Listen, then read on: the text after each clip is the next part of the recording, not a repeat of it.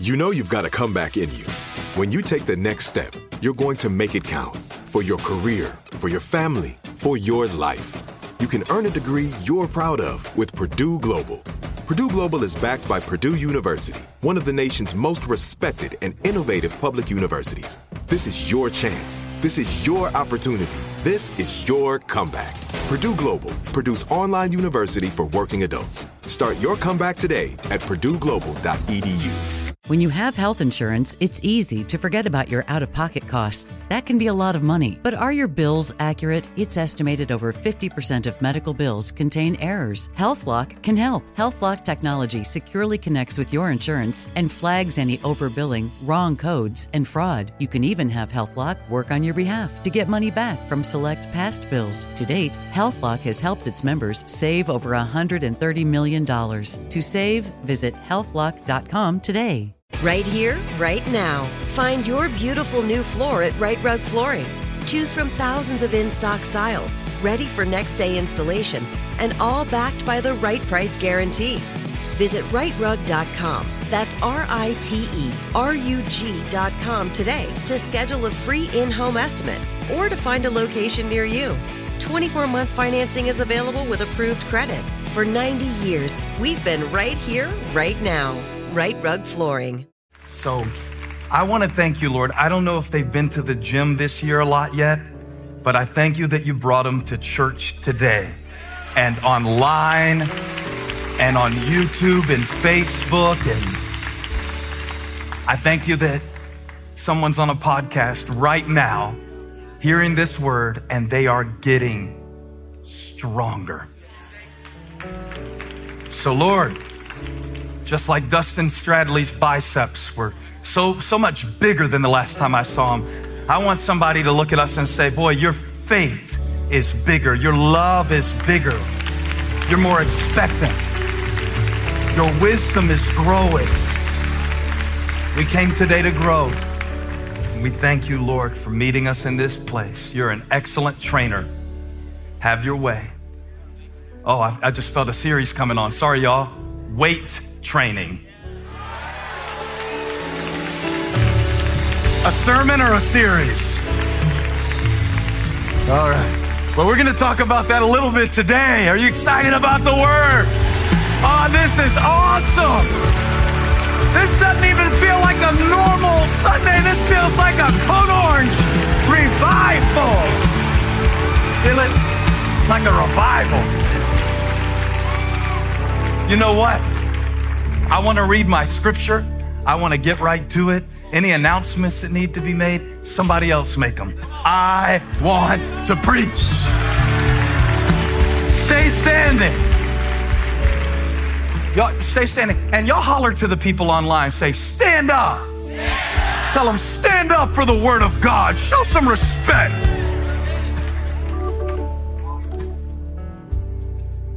I had so many texts about last week's message and all y'all remembered was the trash bags. I'm like, well, if I knew you were that easy, I would stop studying and just get a wheelbarrow next week or something. But I think it impacted us to talk about, are you holding on to something that is hurting you? And we might revisit a little bit of that in a moment, but there's a passage, a story that I want to share with you from Acts chapter 10. Did you study it last night, Jason? Okay. I told a few of my guys, this is where I'm going to be if you want to get a head start. But you will never guess where God took me with this one. I don't care how many times you read it, because it just is powerful.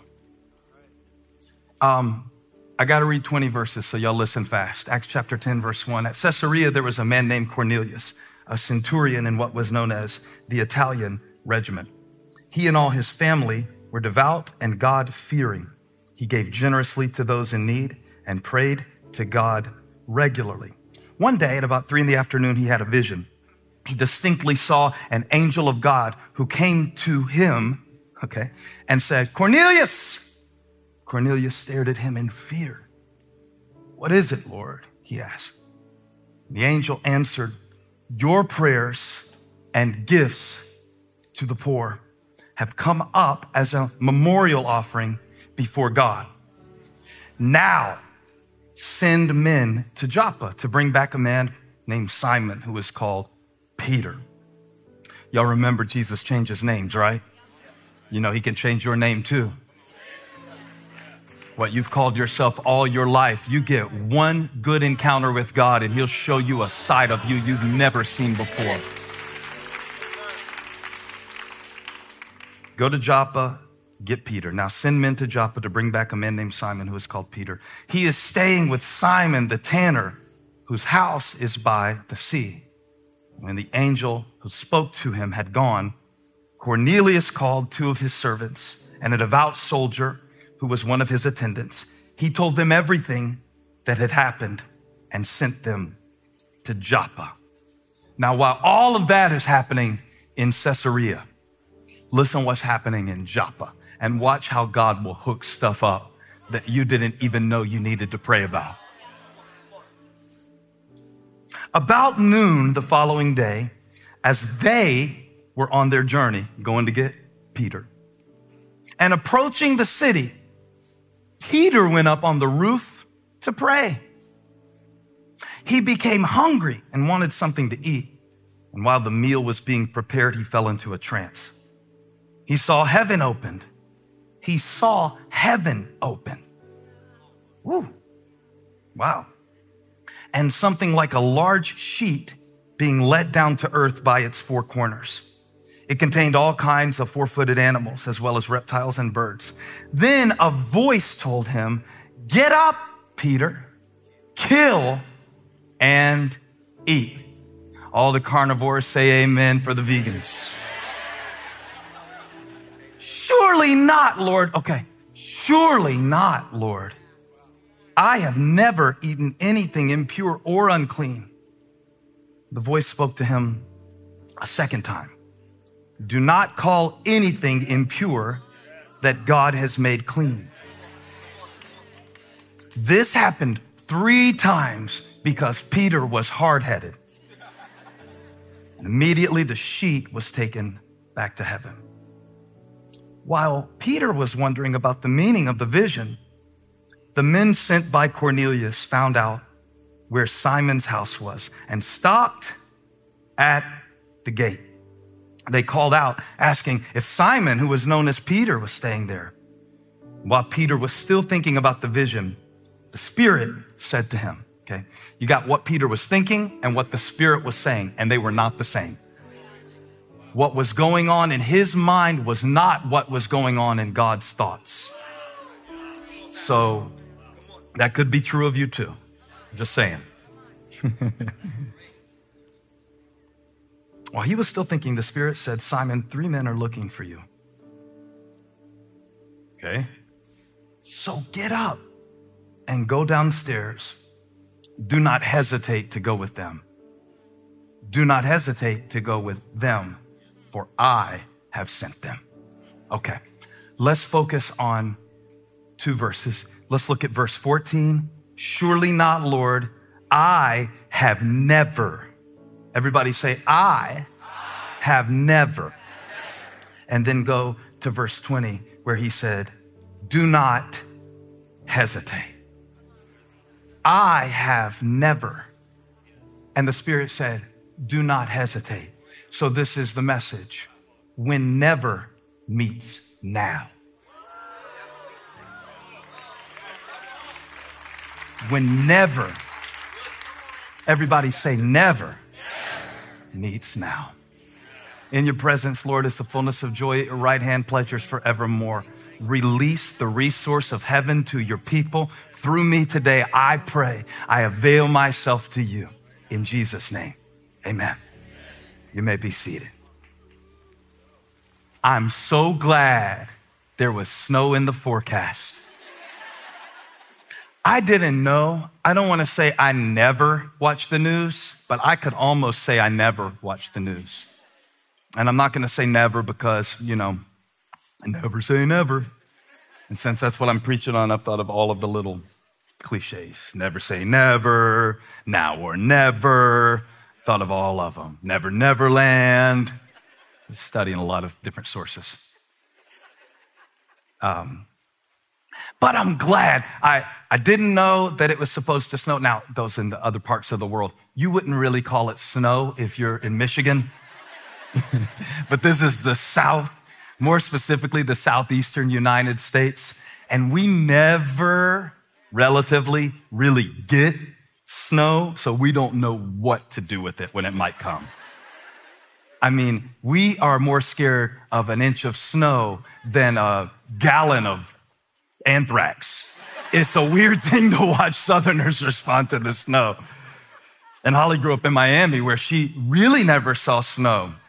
Anyway, I'm glad it snowed because I had this message on Monday and I didn't know how I'm gonna wait to preach it on Sunday. And so when they said it might snow, I was like, well, okay, I could call the real Christians, the sanctified. So I'm here a little early, just in case. We got generators, we got milk in the grocery store, but just in case, I said, let's go ahead and preach it because we can do that now. Now, I'm glad about that for two reasons. One, it's the people who come who just are so hungry that they skip brunch. And I'm skipping brunch for a breakthrough. See what I'm saying? The people online are like, oh, it's so much more. The people are so excited today. It's the ones we filtered. It's not any of the ones that we don't want to. This is like the premium Christians. Anyway, no offense if you're not here. I'm just playing around. But I was excited because I was already ready. And I was like, I kind of wanted to preach it when God gave it to me. I was like, can I preach it now? But you got to wait. You got to wait. And sometimes when you wait, it gets hard to wait. And so you're sitting there wanting to wait, but it's like a weight, WEIGHT. It's like, it's a heavy message. And how can I hold this till I get there? So they were like, it's on. I was like, cool, let's do it early. Let's do it early. Let's do it. Like Bill O'Reilly said one time, we'll do it live. Don't look that up on YouTube. But all right, so the second reason, though, it gave me the perfect illustration for this idea of when never meets now. When we started this church, I stood up on the first snow day that we ever had, and I said, I was 26. I was wearing probably some True Religion jeans or something like that. Probably some antique denims with some studs on them. And one day I walked in and this guy was like, I never seen a preacher with stuff like that on his pockets. Why am I telling you this? Okay. I stood up and I said, hey, a lot of people were asking me, are we going to cancel church? And I just want you to know, as long as I'm the pastor of Elevation Church, I'm 26, talking like I'm 62. I said, as long as I'm the pastor of Elevation Church, we will never. I went into all these hysterics. I don't care if it's 8 inches of snow. I don't care if it's, and God's laughing. God's laughing because what kind of fool would I be if now all the technology that has advanced for us to reach more people, I was still standing up in here with some Swarovski crystals on my back pockets or something, talking about we will never, and never. You know, you said never about some things. In the scripture, when Peter said, never, I have never, I went back and noticed that every time Peter said never, it closed him off from what God was trying to do. This isn't the first time. Remember when Jesus said, I've got to go to Jerusalem. There I will be killed, handed over, but on the third day I'll rise, which was the whole reason he came to pay the price. The whole reason he came to redeem the world. The whole reason that he came. And Peter said, never, Lord. This will never happen to you. Everybody say never. Put it in the chat like in all caps and think about what you said never about. That now if we put your never and your now, how it started, how it's going. Like I heard one guy say, I'll tell you what, I never fight with my kids. You know what I thought? This is what I thought, because I've got kids now 16, 14, 10. I thought, then you never tell them no. You never tell them no. If you never fight with them, you never tell them no. That's the only thing that tells me. Oh, I never yell at my kids, then you're never around them. The only parents, this is true, the only parents that don't complain about their kids are the ones who stay late at work so they don't have to deal with it. You know you skip bedtime. So I thought, well, if you never fight with your kids, if there's never any conflict, that means there's never any confrontation and there's never any correction. And if there's never any confrontation and correction with your kids at any point in their natural life, I'm not saying you have to say no all the time, but once in a while, you're going to have to not be their friend, be their father. You hear this, Graham? Graham doesn't like this part of the sermon. He's totally out.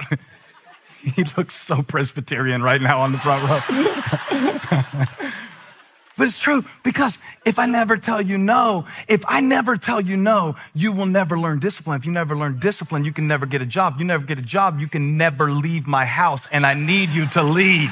So I gotta tell you no. Sometimes, once in a while. Okay, parenting seminar over. I'll never cancel church for snow. I'll never. I mean, how many of you were like, at one point said, oh, I'd never go to a church like Elevation. I'd never go to a big church.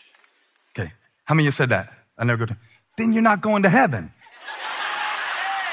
It's every tribe, every tongue, every nation. So there's only one other option than a big church. In the end, nothing against small churches. I'm just saying. Then what happened? God spoke to you, or God spoke to your kid, or you hit a place you never thought you'd hit. You hit a need that made you rethink your never. When never meets now. As easy as it would be to pick on Peter, I've got to take a moment and defend this great disciple. Peter wasn't holding on to his preferences out of personal selfishness.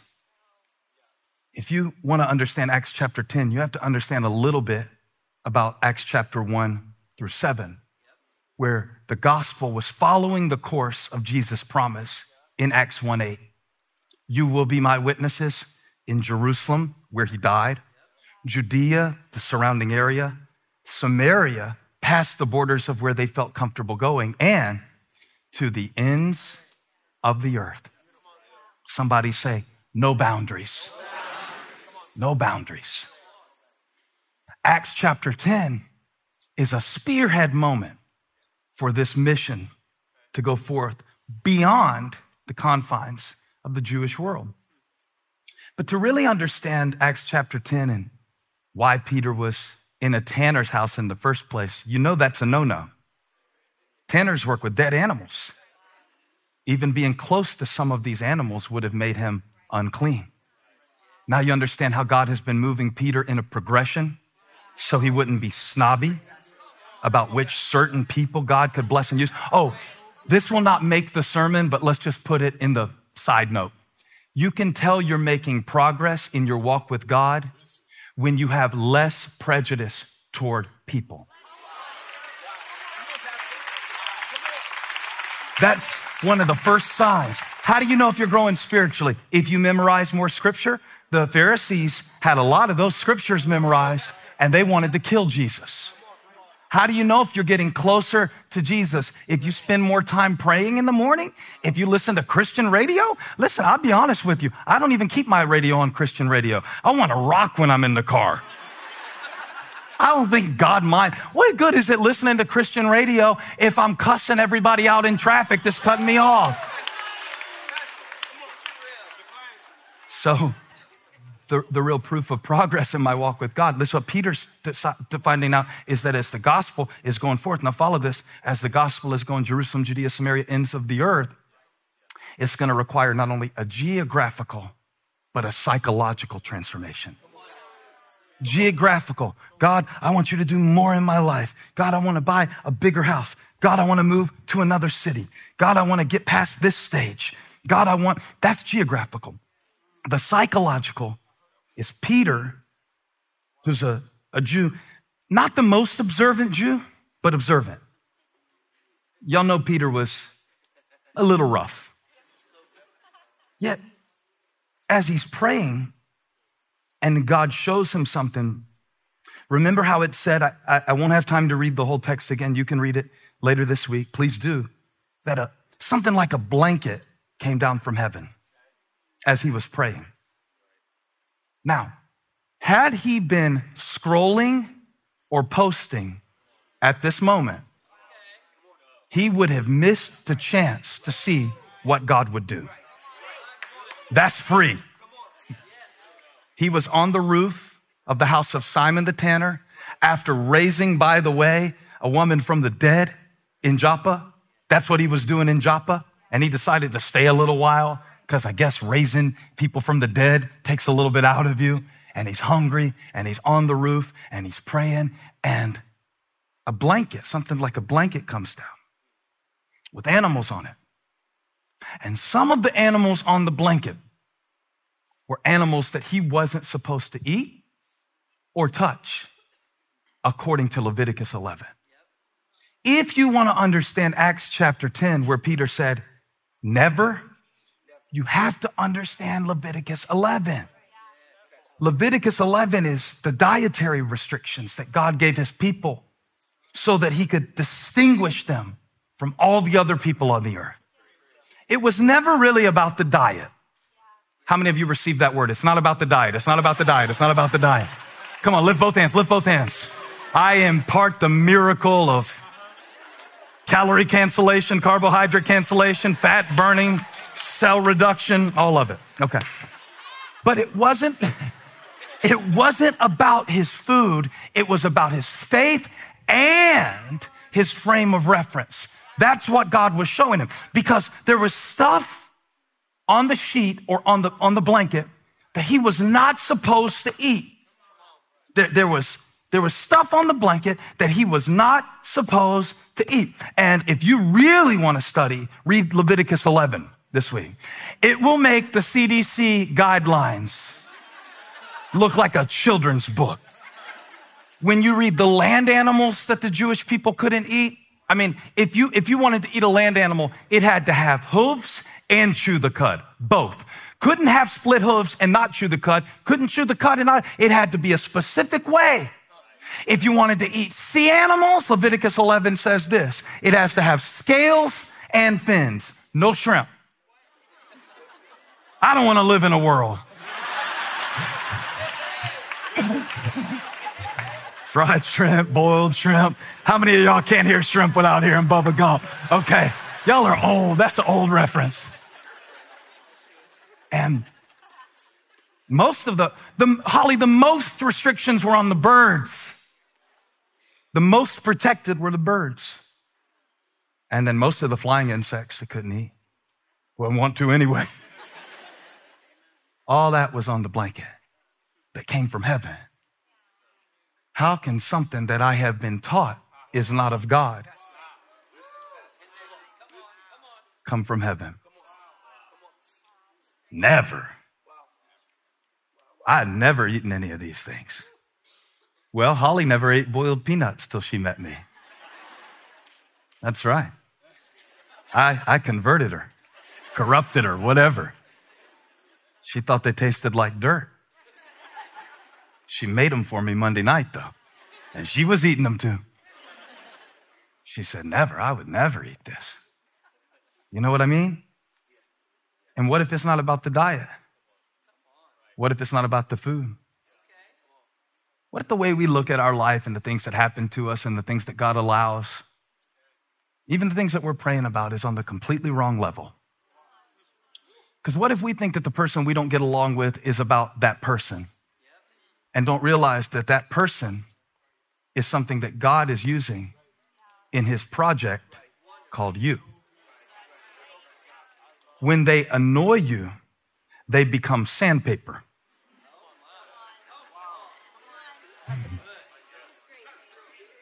I'll keep going. It's taking you a while to warm up to the idea that, wait a minute, this doesn't have hooves. Wait a minute, this doesn't have fins. Wait a minute, this didn't chew the cud. Wait a minute, this can't be of God. And I call BS. Y'all weren't here last week? Belief system. Belief system. Your belief system is formed by your personal experiences. And then, like I said last week, you call that truth. Oh, all women, all men, all millennials, all boomers, all Gen Z, all churches, all Baptists, all black people, all white people, all. And I call BS on all of it. I call, BS also could stand for, watch this, you ready? Blanket statements. Like Peter made. I don't never eat anything like that. Never, Lord. Never. Well, I never. That's how you'd say it if you were prim and proper. Well, I never. But what do you do when, like Peter, never meets now? And you realize that the way you saw God when you were 18 was shaped by your experience, not his word or his spirit. What do you do when you find out that the Lord is my shepherd? Doesn't mean that he keeps everything bad from happening, but that he walks through the valley with you.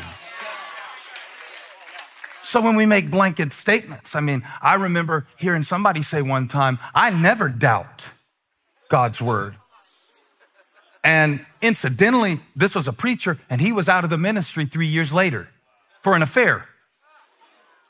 And I wondered, is the reason you never doubt because you never did self-inventory to see what was really in you? So it's easy to make a blanket statement, right? Watch this. Those of you who are here for the first time, watch how good they do at this. God is good. And all the time?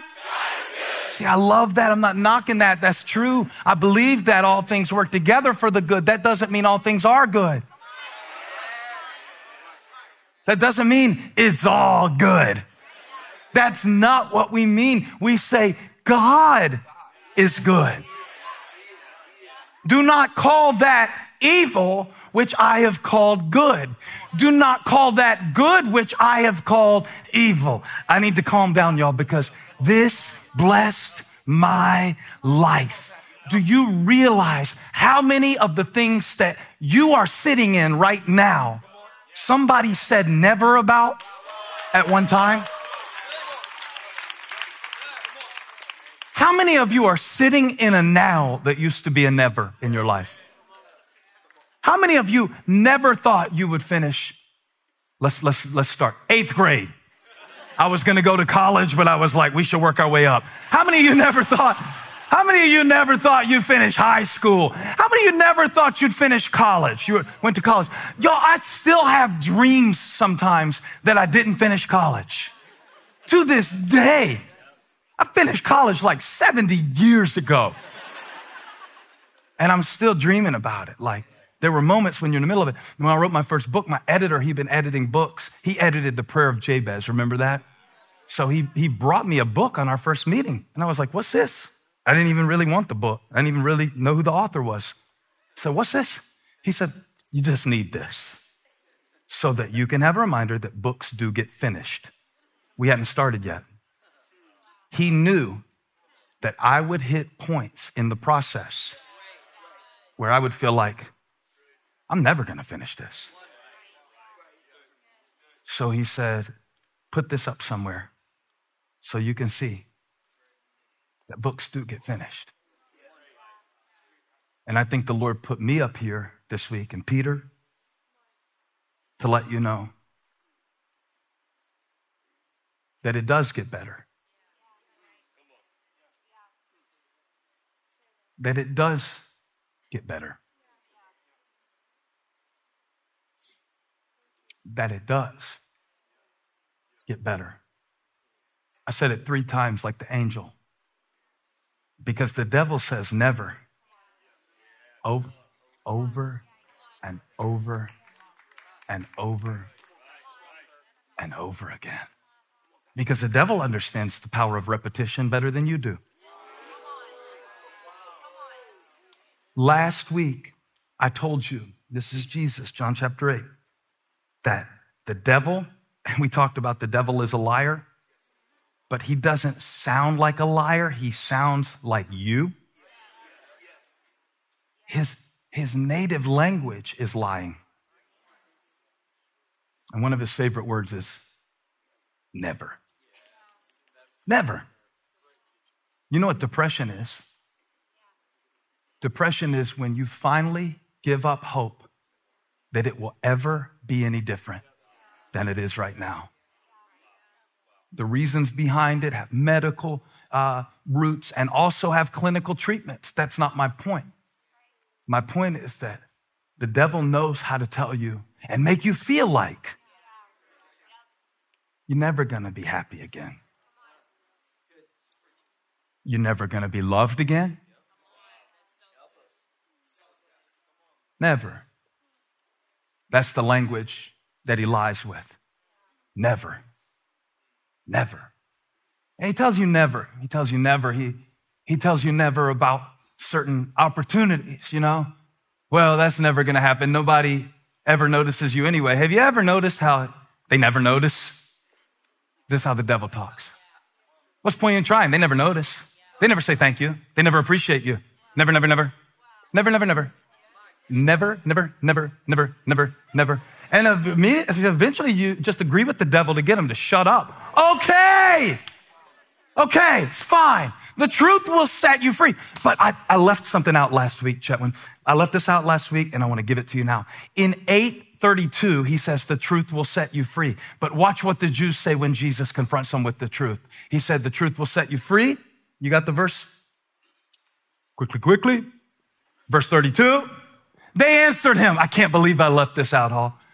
We are Abraham's descendants and have never been slaves of anyone. Woo! Huh? 400 years in Egypt, ring a bell?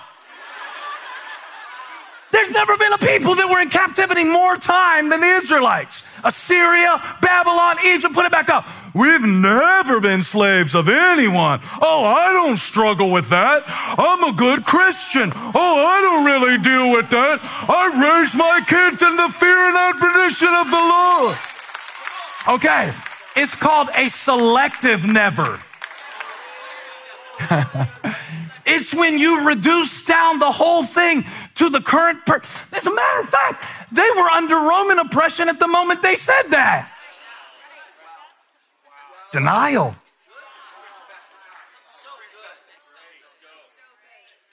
Y'all, I've used therapy in my life on and off to be a good pastor without shame for years.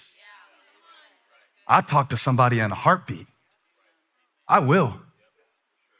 Well, you should talk to the Lord. I talk to him and people because I can't see him. Thank you, Pastor. You make us feel so much more because I thought you never struggled. No, I do. I struggle a lot. That's how I get these little messages. I go down to hell. I box the devil 6 days. I come back and tell you here's something to try on him. All right?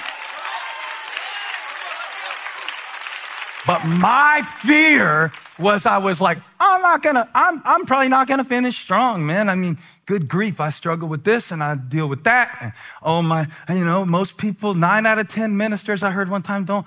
And the person said to me in a counseling session, You may not, but I actually think you will. And here's why I think you will, because you know you might not.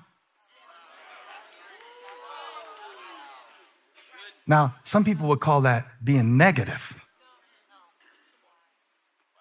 When Peter said, never, Lord, I will never deny you. Isn't it funny how he was the first one that did? When you say never, you know, I never. No, I mean, I would never deal with that. I think it's crazy. God will give people the word that they need for something they're about to go into, and they won't even write it down or listen to it. They don't know they're going to need it. Because God is giving you what you're going to need for where he knows you're going to be. And you're so like right here, right now in this season. If it doesn't say exactly what I want it to say right now, you might need this. You might need it Thursday. You might need it in 3 years. You might need it for somebody else. It might not even be for you. I don't know what Peter was praying about on the roof in Acts 10, but I don't think he was praying for Cornelius because he didn't even know who he was. And yet, God answered a prayer that Peter wasn't even praying by sending something to the gate that Peter didn't even ask for. And so it left me wondering as I preach today. Listen to me, eFam. Listen to me. Let me know where you're listening from. Let me know what city, what town, what hamlet. Let me know what state. Let me know where you're listening from so I can say this. It's at the gate. This delegation, put that in the chat, would you? Would you put that in the chat? More people are watching online today than usual, so let's have a chat. And then you can touch somebody if you're in the room. Say, it's at the gate, it's at the gate, it's at the gate, it's at the gate, it's at the gate, it's at the gate. Now, Cornelius is 30 miles away from Joppa. He sends a delegation. It takes them almost a day to get there. One commentator said that Cornelius sent an extra beast for Peter to ride back on. I don't even know who Peter is, but he's going to need to get back in a hurry. Were you paying attention when I read, or were you still kind of like drowsy? God told Cornelius where to get Peter, but he didn't tell him why. You know, the story ends pretty cool. I didn't get all the way there, and I'm not closing my sermon either, but let's skip to the end for a minute. He said, go send for Peter. And when Peter got there to Caesarea, 30 miles away, there was a crowd waiting to hear the message of Jesus. And Peter preached. I got to show you this verse. It's Acts 10:34. When he got there, he began to speak, and he said, I now. LB, hold him down, Will. He can't handle it.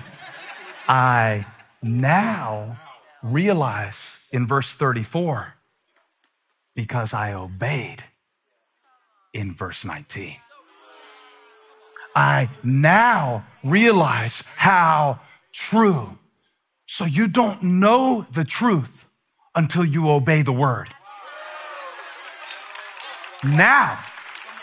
Now, God, give me strength to preach this. God, give me strength to preach this. God, you keep asking God to explain it, and he keeps telling you to trust it. You keep asking God to explain it, and he keeps telling you to obey it. You keep asking God to make sense of it, and he keeps calling you to walk in it. And everything that God did in my life, well, it was something that at one time I never thought possible. So I'm preaching to you. I'm not talking about Peter. I'm not talking about Cornelius. I'm not talking about the fish with the scales. I'm not talking about the animals with the hooves. I'm not talking about the Gentile world, the Jewish world. I'm talking about you right now on the roof, seeking God, trying to figure out what in the world is this coming into my life?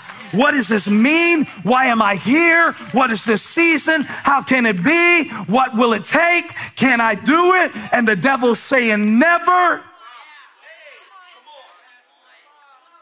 And God is saying now. Now. Woo, 3 letters. But I feel it in my spirit. Now.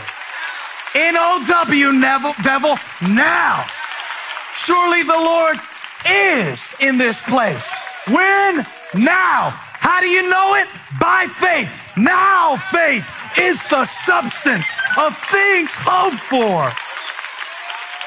I can't see it, but I know it. I can't prove it, but I believe it. It's a promise. It's a promise. Never will I leave you. Never will I forsake you. That's what God said never about. That's what God said never about. You never take his presence from me. There will never be a day in my life. There will never be a moment in a day. There will never be a nanosecond that he won't be God. There will never be a valley that he won't walk me through. There will never be a shadow that he won't light the way. There will never be a mistake he won't redeem. There will never be a sin he won't forgive. There will never be a chain he can't break. There will never be a mountain he can't move. There will never.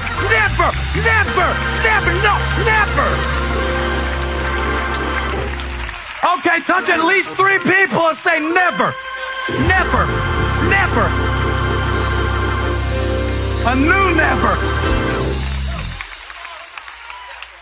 But the whole thing, this is the part you won't like, hinges on now.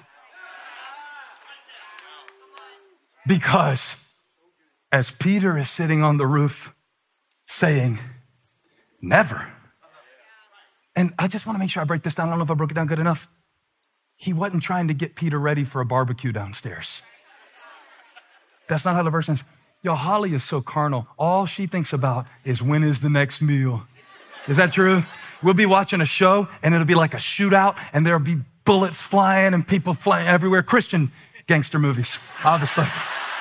And then there'll be all this chaos. And she'll look at me and she'll go, when did they eat? And I'll be like, Holly, it's a heist. This is not, that's the first thing she looks for. And you know what? You're going to hate Acts 10, babe, because it doesn't even say if Peter ever got his lunch. God had something more important at the gate, even than what he was praying for. Does he have something better for you? Has the devil been saying never? Have you been looking at a stack of bills? Not the Buffalo Bills.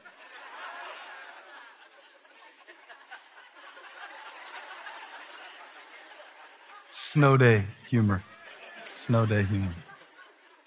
And then saying, well, I never pay this off. So, quick principle to serve me, okay? For your leadership, for your company, for anything, your fitness, for your emotions, whatever. One immediate action is worth 1,000 good intentions.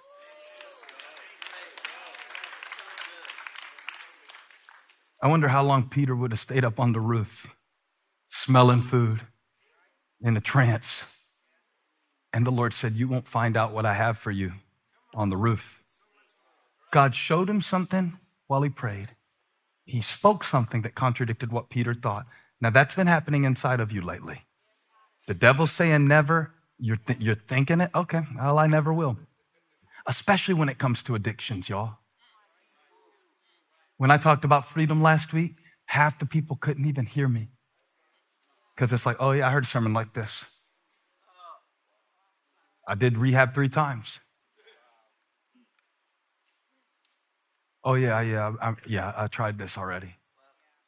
Cool, man. Hope you get them while they're young, because once you've been in it this long,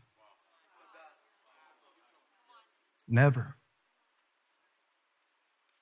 I hesitate to do this because you could take it and make it something I don't mean.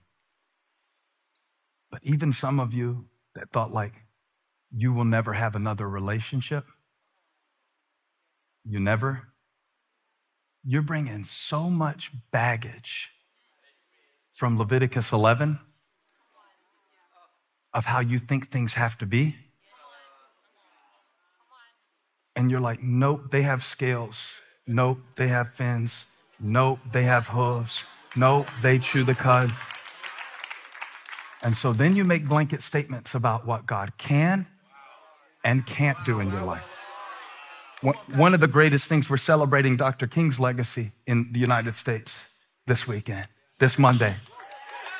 Our outreach teams went out and did amazing things, probably by the time you see this message. But one day a man touched my heart because he said, I'm 72 and I hated white people all my life until God brought you on my TV and gave me the word. And we met. And he said, thank you. And I was like, no, thank you. I spend a lot of my time wondering if people hear what you say or if it matters or if you're just giving people little sermons to get through the week or whatever. That's hard for me to believe, but thank you for telling me. And then I talked to him a few minutes. And he told me a lot of the story of like why he felt the way he felt. And I got it. And I was like, well, do you still like me after meeting me? He's like, I like you better. He said, but you are shorter in person.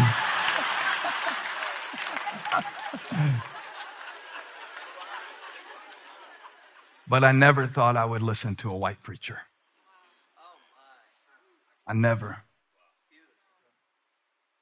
And that becomes the lid and the limitation. When the devil says never, then you just stop looking. Good things never happen to you. They happen to others. I never have any luck. I never get any breaks. It never stops. I never get ahead. That is the devil's language. He took God's word, never will I leave you, and he co-opted God's word for his purpose. Like he did with Jesus when he was tempted, he took God's word, throw yourself off the angels, turn the bread into stones. He took God's word, never, and now he's using it against you. Never. You're never going to finish. They're never going to notice. It's never going to change. It never makes a difference. And then here's my favorite one. Well, you never can be sure, so why even try? And now we're living in a time where that's almost true. Like, why put anything in the calendar anymore? Because if your second cousin gets sick, you're going to be in the house for 3 weeks.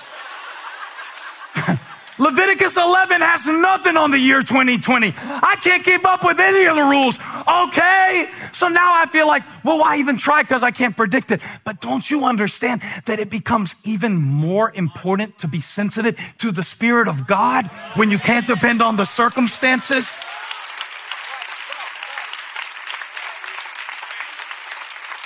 Give me verse 5. Look what God was telling Cornelius when Peter was saying never. Acts 10 verse 5. Hurry up, hurry up, hurry up. There they are. Now send men.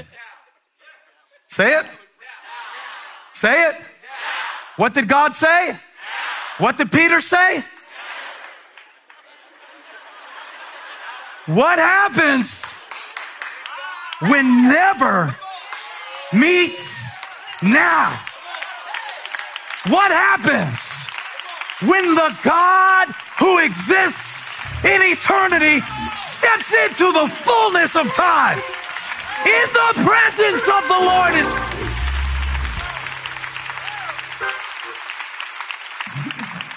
I don't want you to see this as a Bible story. I want you to see it as a spiritual reality when never meets now. When never meets now. When they told them that they would never go to the moon. Now. I mean, I know people who are planning their vacation for 2032 to Mars. Where are you going, Myrtle Beach? Where are you going, Mars? And you're laughing. You're laughing. They laugh. I remember as a kid, I wanted to live at Walmart. I did. That was a fantasy of mine when I was like 13 or 14, because I wanted to live in the CD section. CDs were brand new, and when my mom would take me to Walmart, I would just spend all day, as long as she would let me. She had to come drag me out. Truth? And there's the Lemonheads, and there's the Rollins Band, and I was into the deep cuts of punk rock, not the Green Day stuff. No, way more subcultural than that. Wow, I wonder what that sounds like. I've heard of it. I wish I could listen to all of it. What if I had every CD in the world that was ever recorded?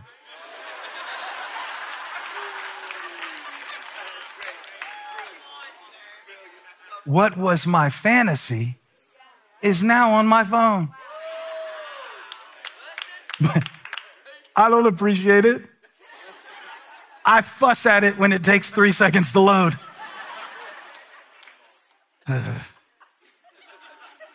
This text is never gonna come through. It's been 7 seconds. When the 9th president of the United States died, I read that it took 110 days for the message to get to Los Angeles.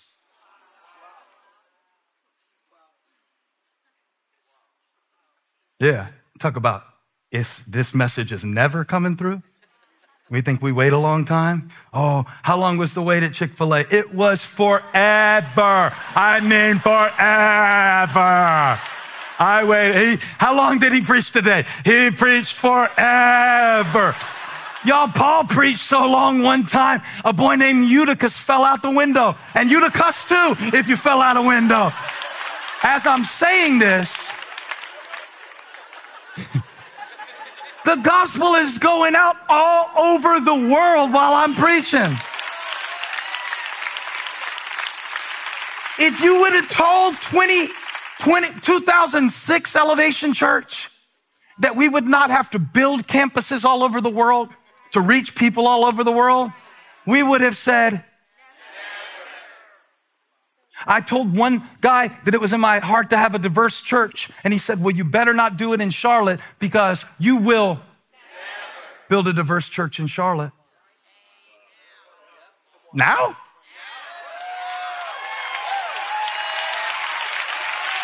I said no.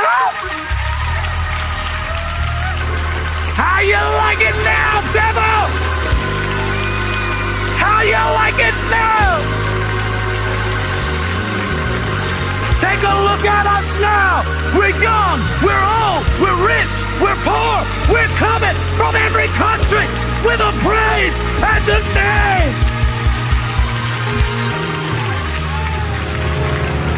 So, you can keep your blanket statements. You can keep your broken systems.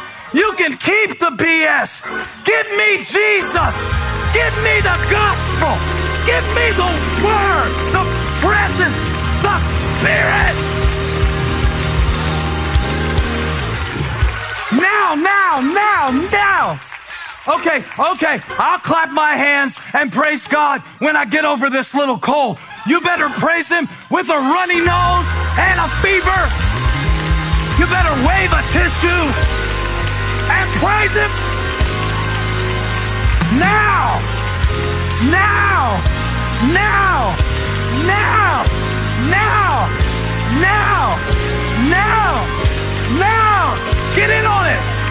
Get in on it. When you gonna rejoice? Now. Hey! Woo! Some people are waiting for heaven to give God praise. When we all get to heaven, what a day that will be.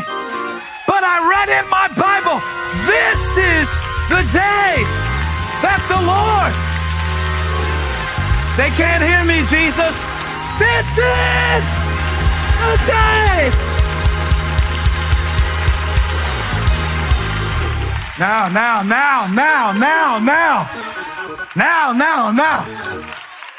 Remember when Martha sent for Jesus to come and heal Lazarus? Remember? You ever read that story? I've preached it a good 20 times in this pulpit.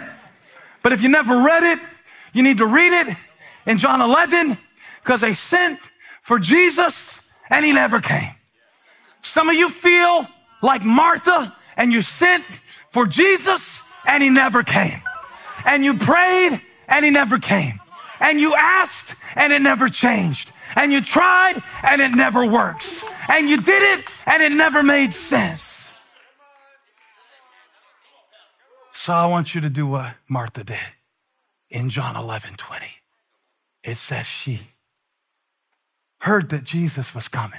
Somebody say, he's here, he's here, he's here, he's here, he's here. No, tell the person next to you, he's here, he's here, he's here, he's here, he's here. Put it at the chat. He's here, he's here. He's not coming one day. He's here right now. He's at the gate. He's at the gate. He's at the gate. He's at the gate. He is the gate. He is the way, the truth, and the light. She went out to meet him. What happens when never meets now? So he didn't come when you wanted him, like you wanted him, how you wanted him, but he's here now. So it didn't happen like you wanted, when you wanted, how you wanted. So he didn't answer what you prayed, how you prayed, when you prayed, like you prayed, but he's here now. So you didn't do what you should have, what you could have, what you would have. So you wasted the last couple of years wandering around. So you're disoriented. So you did it. So you missed it. So you lost it. So you let it slip away. But you're here now. And she went.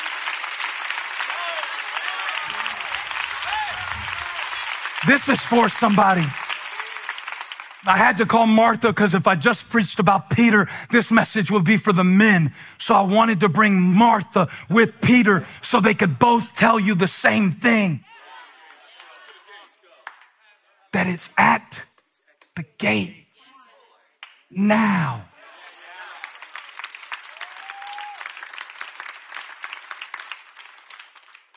Had a man tell me, I've never given to the church, but when I die, I'm going to will $10,000.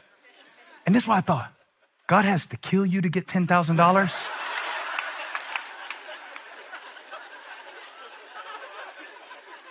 How are you smart enough to have $10,000 to give and stupid enough to say something like that? Now. You better give it now. You better grab them, hug them, love them now. Am I preaching? And she heard Jesus was coming. Sent for him when Lazarus was sick. He never came. And that's the first thing she told him. You never came. You never came. So you invite God into your never. God, I'll be honest, I don't even really feel like this is going to work for me. Started a lot of New Year's like this on the no shrimp diet.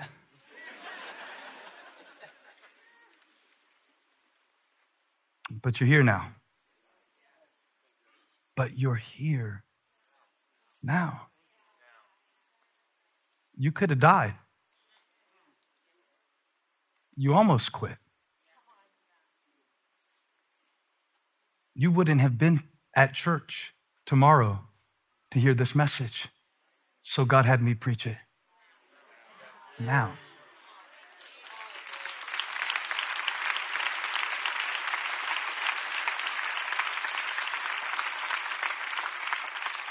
Everything changes when never meets now. And I think this is more than a sermon. I think it's a meeting. I think it's a divine appointment for somebody who's been in Neverland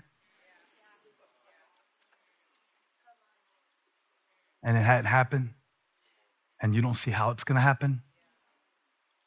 So I could remind you that a lot of your nows used to be nevers.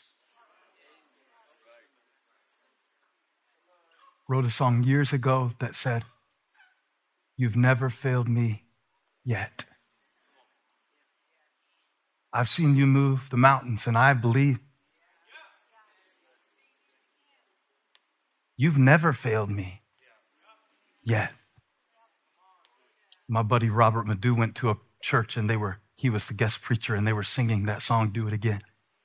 And they changed it. He said it was weird because the way we wrote it, it said, your promise still stands, great is your faithfulness. I'm still in your hands. This is my confidence. You've never failed me yet. He said, but when they got to that part, they didn't say yet. They just said, you've never failed me. And he asked the pastor, and the pastor said, we don't like that part. Because when it says yet, it implies that he might.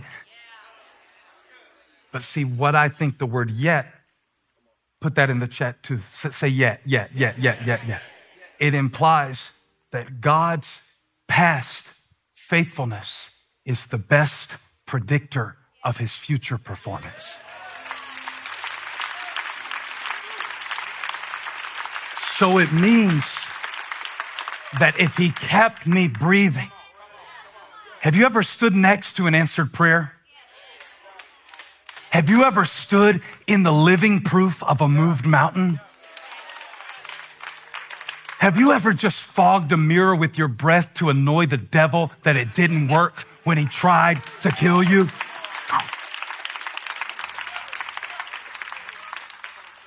And I'm telling you, you've never been here before. Be easy on yourself. Be patient with your process. Be open to what God is doing in this season. Be like Martha. Get your disappointed butt down there to the gate and ask Jesus why he never came. Be like Peter. Go downstairs and see about this thing God sent you. It's at the gate. It's standing there. God sent it. It might not look familiar. It might be weird. It might not be what you prayed for. It might not smell like ribs, but God sent it. God sent it. And hey, you can't hesitate. You have got to move now. 30 miles. I grew up in Moncks Corner, South Carolina. Tiny town, not too tiny now. 20,000 people, they said now, or something like that. It was much smaller when I was there. So when people would ask me, where are you from? I couldn't tell them Moncks Corner. I would have to say, from a town that's 30 miles north of Charleston called Moncks Corner. Joppa was 30 miles from Caesarea. And when I lived that close to Charleston, I never went. Now me and Holly spend our vacation days there. I never went when it was so close. Now I appreciate it more. I wonder what God has given you now that you never stop to enjoy. I want you thinking about this message for a long time. I want you to ask the Holy Spirit long after I shut up. What are the nevers? The nevers that I've accepted that I need to reject. What are the nevers that I need to accept? Now, the time for me to be in the NBA has come and gone. You understand? I'm not going to be a brain surgeon at this stage in my life. I'm good with that. I've accepted that. I'm a heart surgeon. I'm a soul surgeon.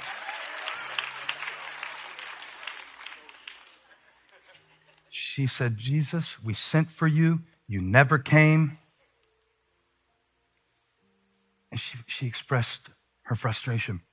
It's so beautiful. It's so beautiful. She said, Lord, John 11, if you would have been here, my brother would not have died. And this is where God told me to leave you at the gate, Peter, Martha. I'm leaving you at the gate here with this verse, 22. But I know that even now, God will give you whatever you ask. When she said now, she recognized the presence of God. When you recognize his presence, you are open to his power. Now. And Jesus looked back at her with a question. Here it is. Your brother will rise again. 24. And Martha answered, I know he will rise again in the resurrection on the last day. And Jesus said, I am. That's present tense. Present tense isn't gonna happen one day. It didn't happen one day and now it's gone. Jesus said, I am here. I am powerful. I am able. I am faithful now. Ashley, my favorite scripture says, now to him who is able to do immeasurably more than we asked or imagined. Now, I never paid attention to that word. And when you're reading the Bible this week, because I know you read it for 3 hours a day, when you're reading the Bible, praying on the roof, and the sheet comes down this week, just look at every time you see the word now, and look at every time you see the word never, and ask the Lord, did that never come from you? Did that never come from the devil? Did that never come from my biases? Is that never limited to a season of life? And listen. Some of us are chained to limitations that do not exist anymore in this season. It used to be true and it's not anymore. It used to be true and it's not anymore. It used to be true that the Gentiles couldn't come to the God of Israel, but it's not anymore because he tore the veil and his presence has no limits, has no borders.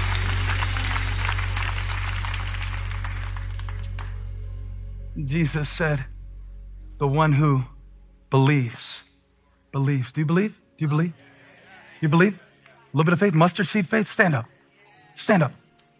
He who believes in me will live even though they die. And whoever lives by believing in me will what? Never. Will what? Never.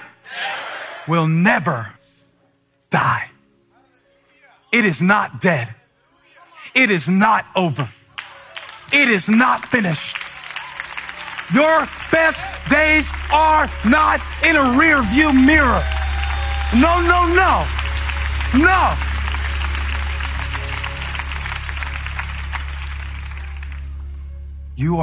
You are to drag your nevers into the presence of your now. Spoiler alert, Lazarus got up. Even now in the face of never. So, I want to pray about your nevers. And I want to call you to your now. The devil's such a liar. He's so good at it. You would be too if it's all you ever did. He's had a lot of practice. And you let him. You built him a practice court in your mind. Just letting him dribble never up and down the court. Never. But now, in this present moment, isn't it a clue that we call it the presence of God? Not the pastess of God? Not the future of God? When never meets now. I want to minister to somebody who's going through heartbreak you never saw coming. Who's going through transition you never saw coming. Who's learning a skill you never even thought you need. Who's walking through something that you heard about but never really dealt with. This word was for you. So you can drag it into the presence of the great I am. So rich. I got to stop. I'm going to pray. One more thing. Remember, God spoke to Peter while he was hungry. So if you're waiting for lunch, this might be the breakthrough moment, okay? Breathe in, breathe out. A lot of us feel like things in our life were wasted because we gave and we tried and we loved and we cared and we encouraged and we served. How many times did Cornelius pray and God didn't send anybody to help? How many alms did Cornelius give? These God-fearing Gentiles, they were attracted to Judaism but not accepted within it. How many times did he pray and felt nothing? How many times did he give and receive nothing. Happens to all of us. What's the point in that? Why even try? 3 or 4 years ago, I was getting ready to come back and preach. I had an 8-week series plan. I was going to do it big. Some of y'all are new to the church. We used to always have the series in advance. And then the world became so stupid that I stopped trying to plan God. And maybe we'll go back to that one day, but I told all the creative team what the series should be called. I told all the campus pastors what the series would be called. You remember. Special Zoom call. Before Zoom was a thing. I was an early adopter. I went to preach the first week of it, and it wasn't, when I say it just didn't feel like what God wanted me to preach. I said, I'll get it next week. And that happened again and again. And I preached, but I couldn't preach that. It just didn't feel like I was preaching, so I never preached it. They designed graphics. They had them loaded in the computers. I don't know what they do, but they do back there to make the stuff come on the screens, but they did all of it. Amazing team. They just had it all ready, but we never used it. I thought, well, that was a waste. I had pages of notes. I had a sermon title for the first sermon, never used it. Studied it, never preached it. Prepared it, never served it. Thought I wasted everybody's time. And I'm sharing this with you for a reason, because I had an appointment, a songwriting appointment. And me and Chris and Brandon and Tiffany were meeting, and I said, there's this sermon that I never preached. Chris was talking about it. Maybe it could be a song that was called Graves into Gardens.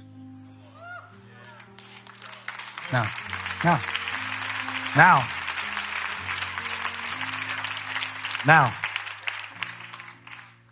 the series that I never preached became the biggest song that our church has ever released.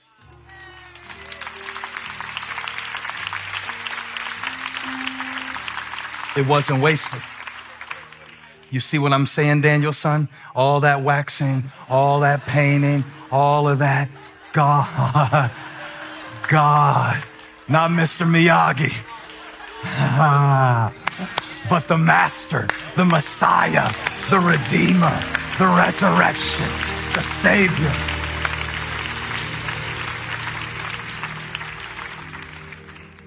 And when never meets now, you're going to be so glad you didn't quit.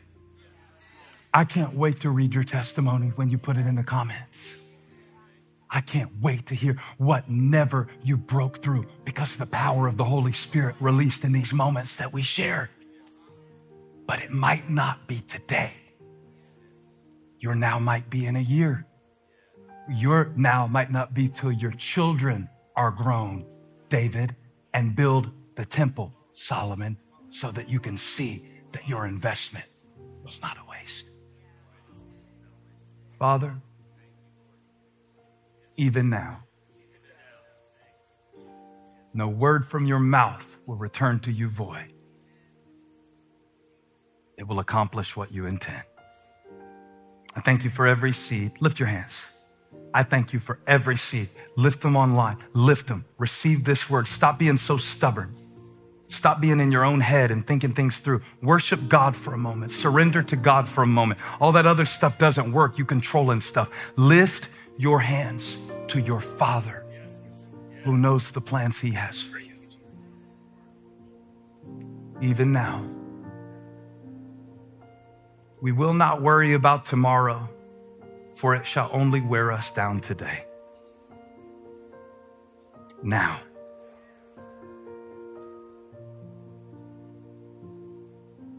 whatever's standing at the gate in their life, Lord, whatever Cornelius that they're meant to minister to, whatever their life is meant to preach, whatever purpose you've given them to fulfill,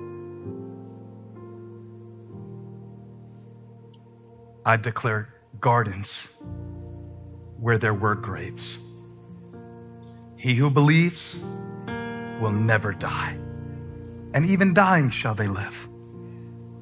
You brought us here today to build our faith, God, and it worked. Not because we just feel it, but because we know it to be true. You've never failed me yet. And just to finish the sentence so there's no confusion, you never will. Give God praise. Come on, give God a great praise. Well, if you enjoyed today's podcast, there are a couple things I'd love for you to do. Make sure to subscribe, rate, and review this podcast. You can also help us reach others by investing today at elevationchurch.org/give. And thanks again for joining us on the Elevation Podcast. Right here, right now. Find your beautiful new floor at Right Rug Flooring. Choose from thousands of in-stock styles, ready for next day installation, and all backed by the right price guarantee. Visit rightrug.com. That's RITERUG.com today to schedule a free in-home estimate or to find a location near you. 24-month financing is available with approved credit. For 90 years, we've been right here, right now. Right Rug Flooring. Whether you're a savvy spender maximizing your savings with cashback rewards, a thrifty rate watcher seeking the lowest interest, or a travel enthusiast looking for extraordinary perks, Kemba Financial Credit Union has a visa to complement your lifestyle and unique needs. Apply today at Kemba.org to unlock a limited time 2% cash back on purchases and pay 0% interest on balance transfers for an entire year with a new visa from Kemba. You deserve a card that works for you. Restrictions apply. Offer ends June 30th, 2024. Nobody wants to outlive their money, but it happens, especially for women. That's why Gainbridge offers the Parity Flex annuity, designed for women's unique retirement needs, with flexible withdrawals plus a guaranteed lifetime income benefit that keeps paying you even if your account balance is zero. Gainbridge is helping build a better financial future for women. Retirement income you can't outlive is the ultimate flex. Start saving now at Gainbridge.io. Visit Gainbridge.io/ParityFlex for current rates, full product disclosures and disclaimers, and other important information.